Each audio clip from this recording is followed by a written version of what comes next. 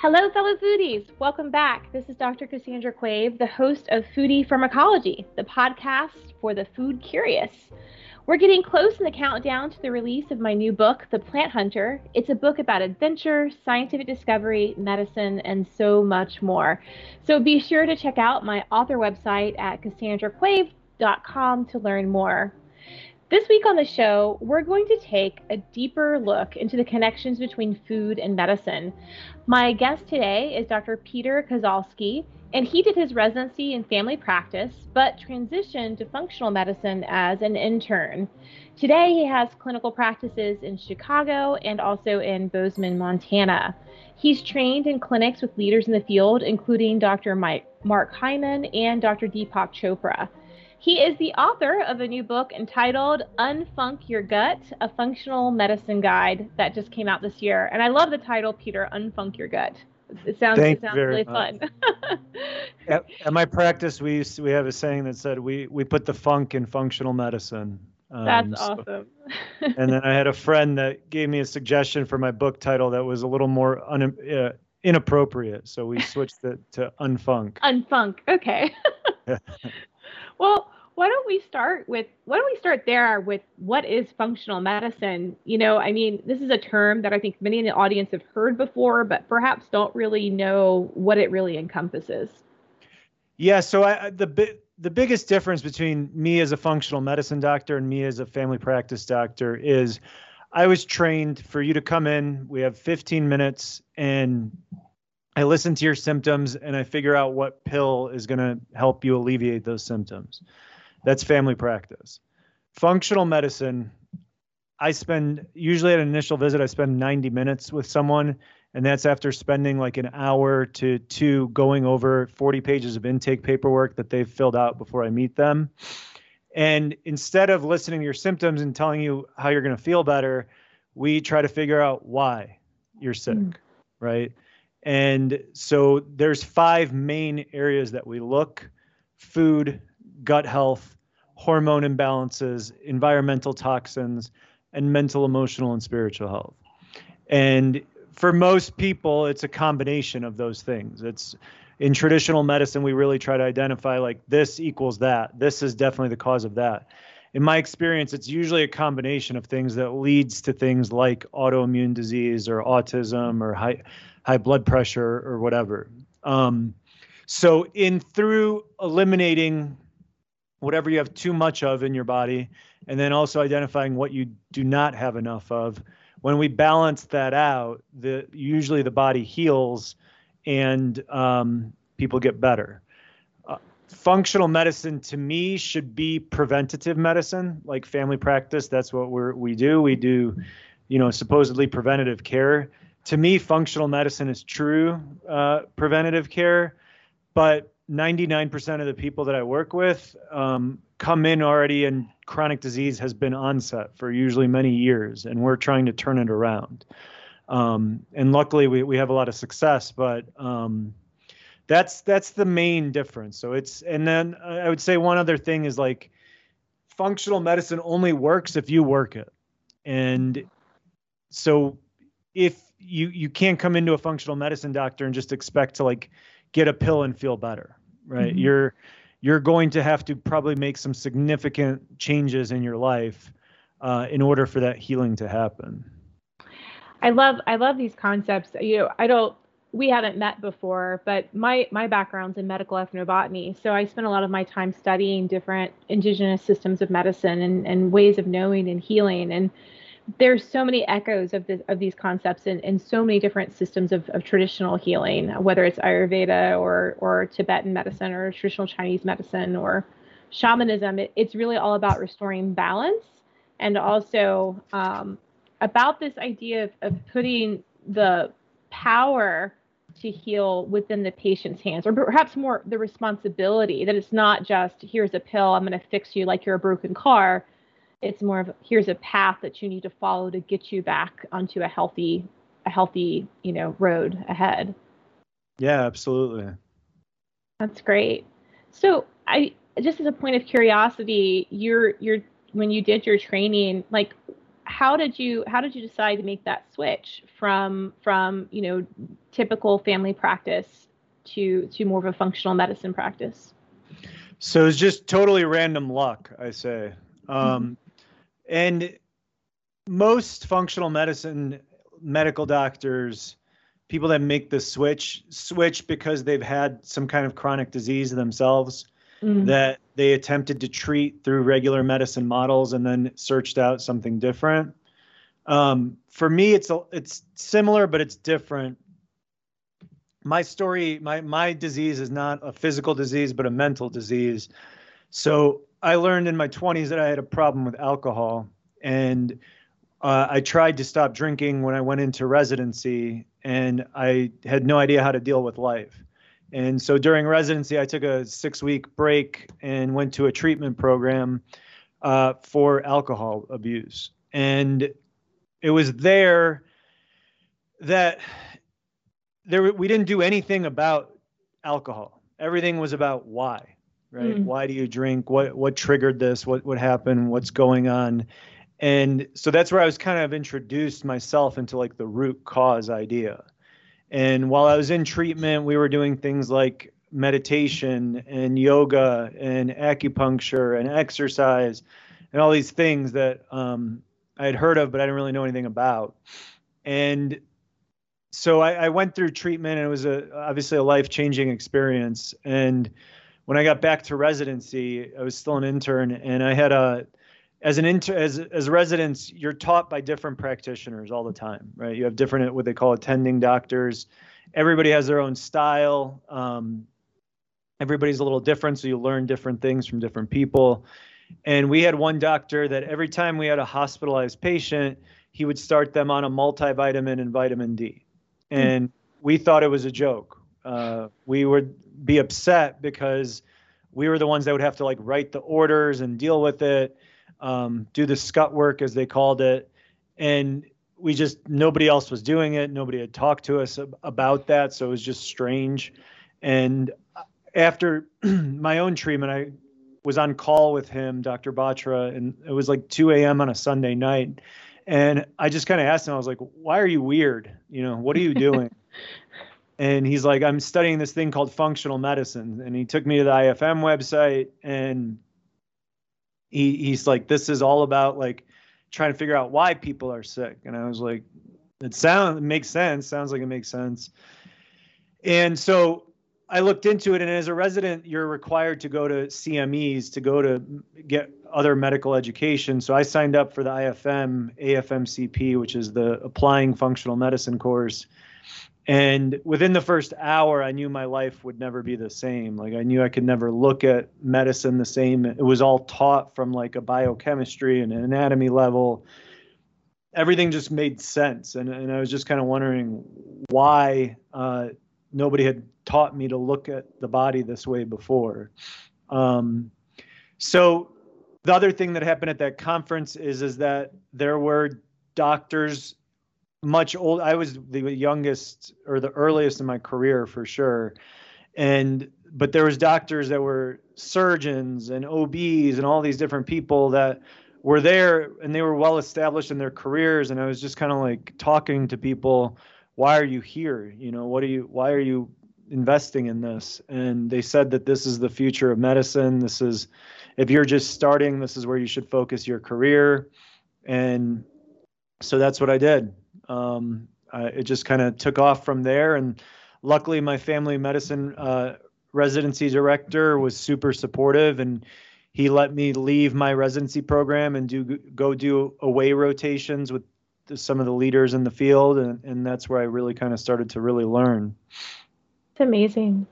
Well, let's start with this discussion of diet and the connection between diet and health. I think many of our listeners recognize that the Western diet, high fat, high sugar, low amounts of physical activity all contribute towards, a chronic disease. But what is the functional medicine take on diet, and what can people do to improve their health? Yeah. So diet's an area that, it depends on the functional medicine doctor that you ask probably what their opinion is on it. For me, and if listeners end up getting my book, I like to keep things simple. And I was taught that in recovery. That's what helped me in recovery, was keeping things simple. And that's what I've tried to apply to medicine. The first chapter in my book is basically making fun of the internet and how, I did an experiment of Googling abdominal pain and just what happened in all the different areas that I could go. So we're presented with too much information, right? And a lot of people can't filter it. And so, like, my best friend is a raw vegan. I have patients that only follow keto diets. I have patients that only follow paleo diets. I have patients that are on the autoimmune protocol. So the first thing that I kind of believe with diet is that we have to find the right one for us. And so just because, like, your favorite social media celebrity follows a specific diet doesn't mean it's like the right one for you. And what we look for, the way I was trained in functional medicine, the biggest thing that's missing in kind of nutrition that people aren't aware of is food sensitivities, which is different than food allergies, which is different than celiac disease. Those are kind of the main three reactions your immune system has against food. Allergies are an IgE response. Celiac is an IgA response, and sensitivities are an IgG response. These are all types of immunoglobulins, that Exactly. different types of immunoglobulins. Okay. Yep. And celiac and allergies are really easy because the regular medical world believes in them. There's good testing, so if we're curious. And you also don't make it very far in life without, like, figuring out that you're allergic to peanuts or something. Sensitivities are what we work with. And they are so difficult because they are delayed hours to days after eating the food. So I could be sensitive to gluten, but I eat a bagel every day for breakfast. And I feel fine after that bagel, but I've got chronic migraines, or I've got chronic eczema, or I've got chronic gut issues, and I have no clue that it's the bagel because I feel fine after eating it. So that's the first thing that kind of makes them so dangerous. And the second one is that, in my opinion, and this is another one where you'll get different opinions, I don't think there's reliable food sensitivity testing. So if there's food sensitivity panels, but they're usually just a marker of whether or not you have something called leaky gut. So the way that you diagnose food sensitivity is through a 21-day elimination with a food-by-food reintroduction. The top foods that we cut out are gluten, dairy, soy, corn, eggs, sugar, shellfish, beef, pork, coffee, processed meats. And so you cut those out for 21 days and then you add them back in. And I'm always a why person. And it's like, well, why 21 days? Where did we come up with that number? Everything in your body has a half-life. So whether you drink alcohol, whether you smoke cigarettes, your prescription drugs, your hormones, toxins like lead and mercury or mold, mycotoxins, all have a different half-life. And that's our clearance time. The half-life of IgG antibodies is about 21 days. So if I had a bagel today and I have 100 antibodies right now floating around, right? That's my immune kind of response. If I don't have any gluten for 21 days, my immune response will cut in half to 50. And then I eat it again on day 22. Our immune systems have really good memories. And if the immune system, when it sees gluten again, and it's like, okay, that's an invader, and it attacks, and you'll get symptoms. And symptoms could be anything. You could break out in a rash. You can get a migraine. You can get blurry vision. You can get tired. You can get knee pain, diarrhea. It could be anything because the inflammation has gotten into your body, and then it can go anywhere. So doesn't matter whether you're vegan or carnivore or whatever, I still think that the most important first step always in determining what's the right diet for you is an elimination diet. And food sensitivities can change over time. So like I typically do one, me and my wife, like once a year. But that, and then if one other piece of nutrition advice that I give people is eat 9 to 12 servings of vegetables and fruit a day. And that is a lot, right? In the Yeah. standard American diet, which we call the SAD diet, it's 1 to 3, right? Mhm. Like we eat pancakes and bacon and breakfast sandwiches, then we eat pizza and hot dogs, and then we have like a side of broccoli for dinner. So if you're getting 9 to 12 servings of vegetables and fruit, it doesn't really matter what else you're doing with your diet. You probably just don't have room for other stuff. Yeah. Right. So it's like a easy, but not easy for most people way to kind of like eat a cleaner diet, to eat a healthier diet.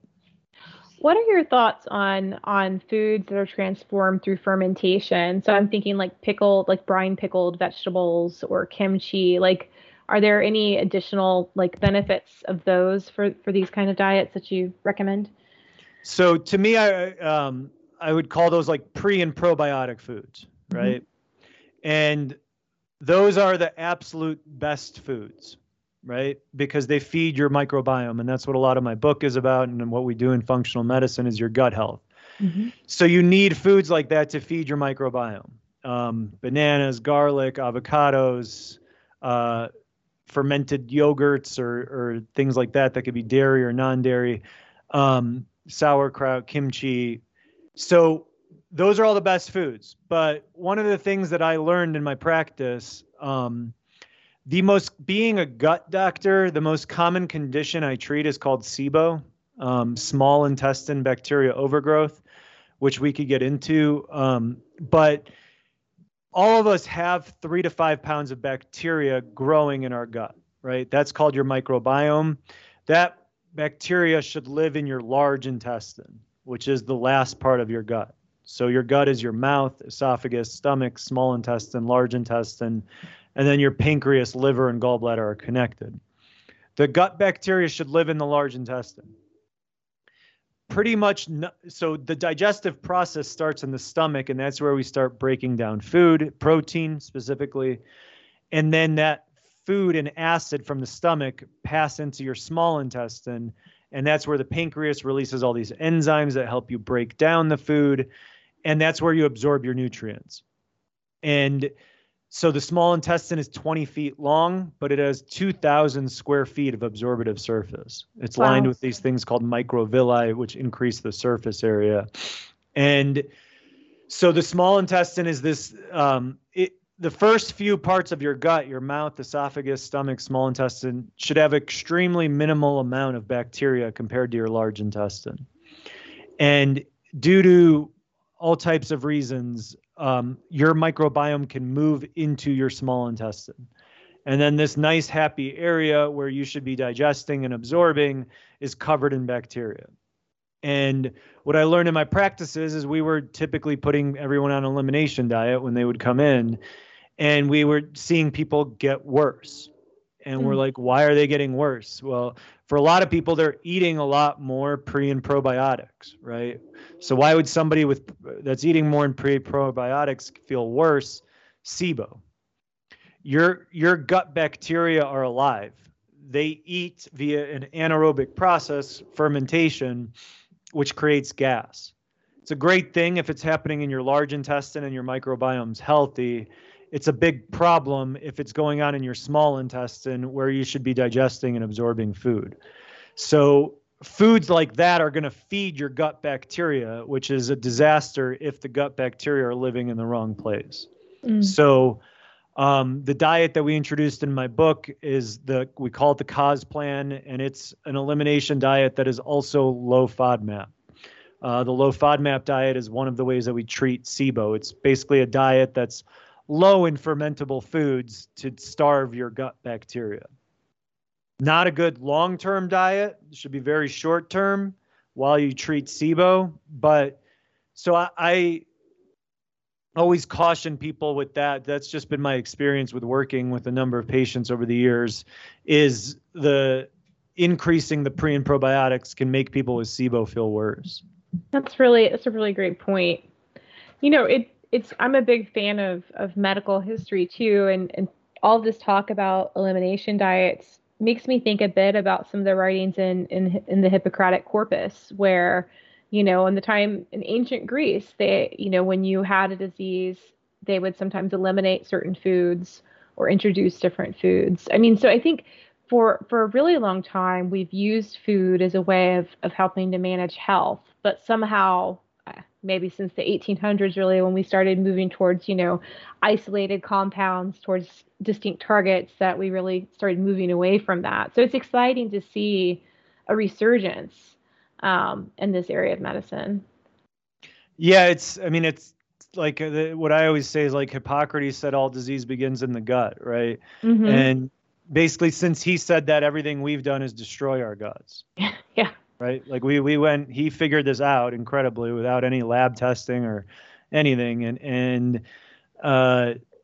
We've just completely screwed it up since then with changing our food supply, with all the medications, with all the toxins, with all the stress. And so we've gone backwards. So yeah, getting back to the basics. I mean, it's sad that, to me, it's sometimes sad to see, like, just by cutting out all the stuff that's marketed on TV all day long, you can heal chronic disease. Like what is going on? It's pretty amazing. I mean, I know that in just personally, when I travel, so when I do field work in the Mediterranean, here in the US, I try and eat healthy, but I get a lot of processed foods in my diet. But when I'm in Italy, I think I just automatically feel so much better because I'm eating fresh fruit and vegetables from my parent-in-law's garden like every day. I'm eating a lot of food, but I always lose weight and I always feel amazing because I'm just eating all this fresh food. There's no processed stuff. And when I've worked in the Balkans, the same thing. It's like all fresh food, but a lot of fermented foods as well. A lot of these fermented vegetables and yogurts and kos and things like that. Yeah, and since, being kind of stuck at home during COVID, I haven't had the benefit of that cycle of like a really healthy food summer. Yeah. With my field work. Yeah. Something that I've always found kind of amazing, and I'm not an expert in the history of medicine like you, but my family's from Poland. My parents immigrated. I was born in America, but first generation American. And so I used to go back to Poland during the summers a lot. And I always just look at it like they spent, my grandparents and ancestors spent their whole summer farming, right? Mm-hmm.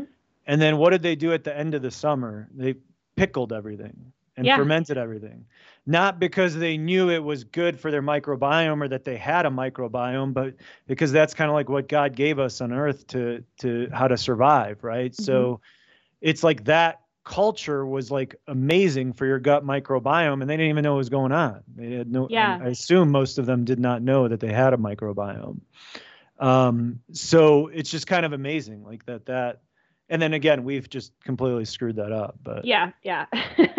I know. I think, in my classes that I teach a course on food and health, and, there's also a lot of misconceptions over what is a fermented food that has these kind of probiotic effects. A lot of the pickles that we see in the grocery store are actually vinegar pickled. They're not, brine fermented. And so there's a very different health benefit you have from that classic kind of dill pickle that's in a brine in the freezer section or in the fridge section versus, your vinegar soaked vegetables in the aisles. Yeah. Well, talking about, elimination diets and other ways of modifying the diet, I know in your book you also get into something that's become more popular in recent years, and that's intermittent fasting. So, can you tell us a little bit about how that process works and what it does to the body? Yeah. So this is another thing where it's just crazy to me that it's the simple process of not eating is healing your body, right? And we have such a hard time with that. And it's just another thing that's like so simple. Intermittent fasting, another area where there's just different opinions from pretty much everybody you talk to about it. I learned about intermittent fasting when I was training in functional medicine.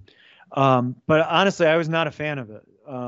I had a lot of patients that would come in and they've been doing it already. I mean, most people that come in to see me have already made quite a bit of changes, but they weren't really seeing, the majority of people do intermittent fasting for weight loss, right? And that's the only reason. and they weren't really seeing the benefits. And I was sometimes telling people to do intermittent fasting and just wasn't really getting anywhere. But what I was doing was recommending 16-hour fasts 3 times a week. Mm-hmm. And in going back and like researching it again, I realized that that was not long enough. And so what I switched to is 24-hour fast, 2 or 3 times a week, 24 to 36 hours. And the results have been amazing. So I do fasting on Mondays and Fridays, twice a week. And I don't do it for weight loss. I do it because it helps my testosterone. It helps my growth hormone. It's one of the few things that raises BDNF, brain-derived neurotrophic factor, which is the higher your BDNF, the lower your risk of dementia. So there's all these other reasons that I do it, not for the weight loss, but the whole point of it is to stimulate gluconeogenesis, right? To have your body, when you're not eating, your body still needs energy. Your body typically gets energy from food. And so if you're not eating, how do you get energy? Well, your body starts chewing up basically stored fat and sugars. And it turns that, well, it's stored fat and it turns it into sugars, right? Which then stimulate energy. So most of us have quite a bit extra stored. So by not eating, our body has to look for other sources. And that's how we kind of keep our metabolism healthy. So, and gluconeogenesis doesn't really get going till like hour number 20. Wow. So that's where the 16-hour fast was just not enough, Mm-hmm. and why I've seen better results with 24 and sometimes 36. So walk the audience through like what a fasting day would be like. Are you still drinking water? Are you taking like clear liquids like coffee, or is it just limited to water? Everybody's different. So for me, what it looks like is Sunday we'll have dinner pretty early, like 4:30, and then nothing else that night, and then no food again till Monday at 4:30. So that's 24-hour fast. I drink lots of water. I like coffee. I'm a coffee drinker, and coffee is an appetite suppressant. So sometimes if I'm getting really hungry, I'll have a coffee to kind of help chill out my hunger. So yeah, I do. Those are the two things that I basically do are water and coffee. You can do green tea. Some people choose to do it without anything like that and just water. And sometimes what we do is juicing too. So it's not like a perfect intermittent fast, but you're still shutting down your gut from having to work when you're juicing. You get all the nutrients straight into your body, but it's technically not like a proper fast. That's just water. Yeah, because you're getting a lot of the plant sugars. I have concerns around juicing because I worry that people are limiting too much fiber from their diet when they juice like all the time. I think that's important to recognize is like the plant fibers themselves that you're removing with your juicer are important for your gut structure too. But again, on short-term use, great, just not something you would do every day, you know. Yeah, or just mix it up, right? I mean, if you're Yeah. going to have juice for one of your meals, then your other meals should definitely have the fiber to feed your microbiome. Yeah, for sure. For sure. And again, unless you have SIBO, in which case the juicing is going to usually help you quite a bit. Awesome. Well, another question I have that you cover in your book is around these interconnections that people have, whether it's mental or emotional or spiritual connections to the food, and how those connections, those sensations that you have around food, how those influence your health. Yeah. So this is a spoiler alert with my book, but the big secret that I reveal in my book is that the key to your gut health is your mental, emotional, and spiritual health.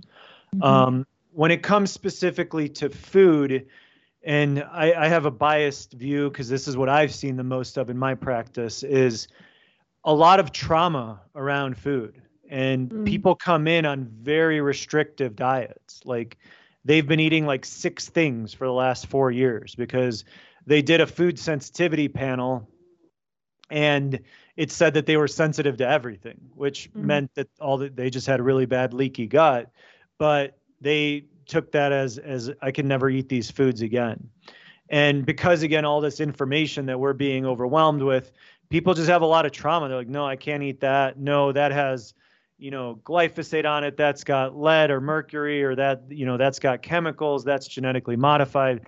Like, there's a lot, right? And then that information's correct, but it can overwhelm people, right? And a condition specifically that I treat quite a bit is a candida overgrowth of your gut, a yeast overgrowth of your gut. And there's a lot of literature or information out there online about anti-candida diets.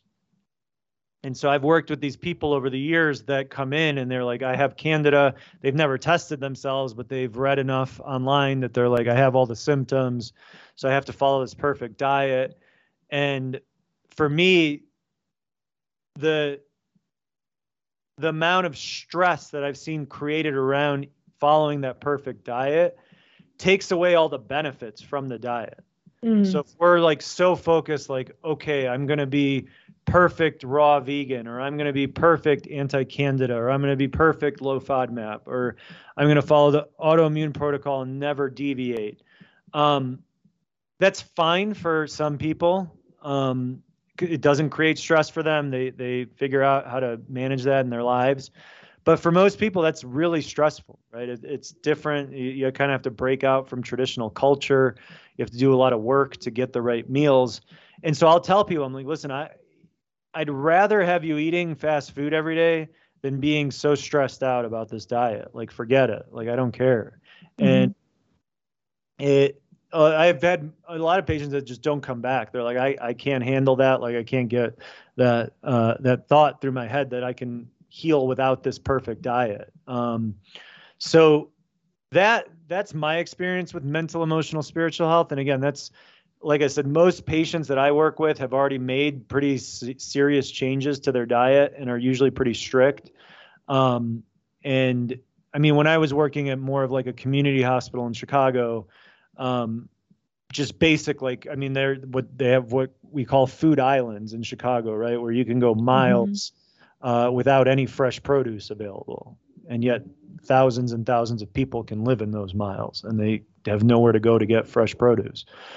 So it depends on, that's a different kind of stress, right? So mine comes from a very specific background of patients that are usually too restricted that would benefit just from chilling out a little bit, and it'll make whatever diet they're following more effective. That's great. And so the reason behind that is the gut-brain connection, right? So your brain and gut are connected via what's called your vagus nerve, right? It's a cranial nerve that runs from your brain to your gut and sends signals back and forth. So from the brain to the gut to the brain. And your vagus nerve runs on your autonomic nervous system, your automatic, and which can have two responses, sympathetic and parasympathetic, right? And these were things that were like adapted through time to save us, so we would survive, right? So we would know when to survive and when to relax. And when you're in sympathetic, when your sympathetic nervous system is activated, you are telling your gut to shut down, right? You are telling your gut, hey, I don't care that you just had breakfast. Like, it's not the time to digest it. All our energy needs to go to your brain and your muscles because you need to survive, right? You're in a fight or flight situation and you need to survive. And we are living. So the analogy I use, it's like if you're hiking in Montana and you see a grizzly bear, sympathetic nervous system is activated. You want to survive. You survive and you're sitting by the campfire and you're in rest and digest. You're relaxing and you're like, oh, I survived. And so I'm digesting my food. And we are living as if we're running from a bear 24/7.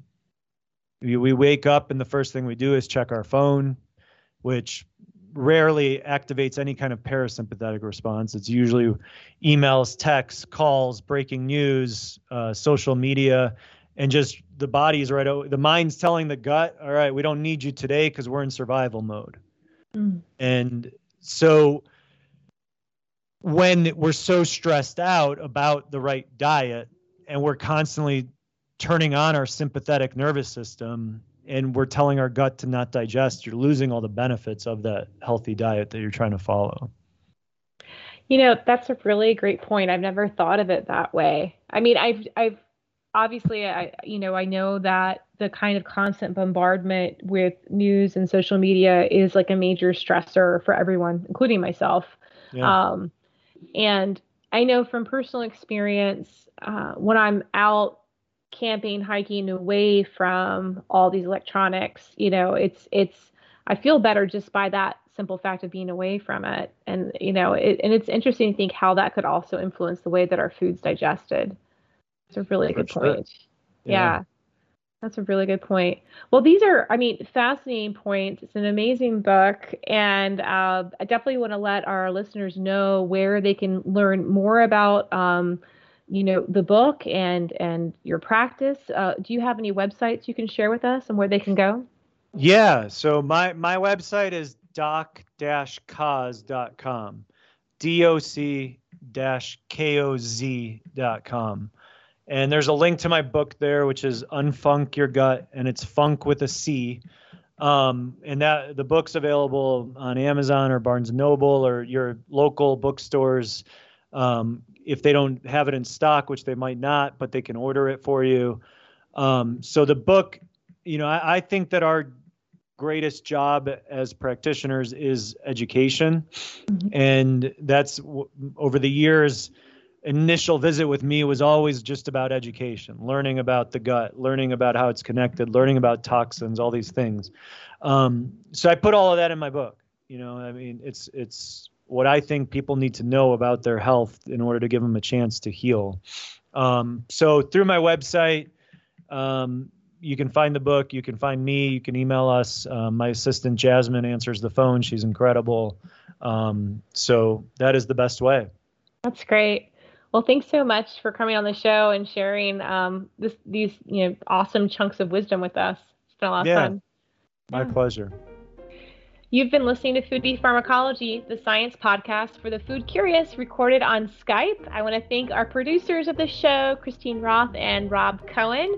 And I want to thank you, our listeners, for tuning in each week. You can find this and all of our other episodes on Apple Podcasts. You can also find the video version of this episode and others at the Foodie Pharmacology playlist on the Teach Ethnobotany channel on YouTube. Thanks so much for listening. Stay healthy out there, and I'll see you next time.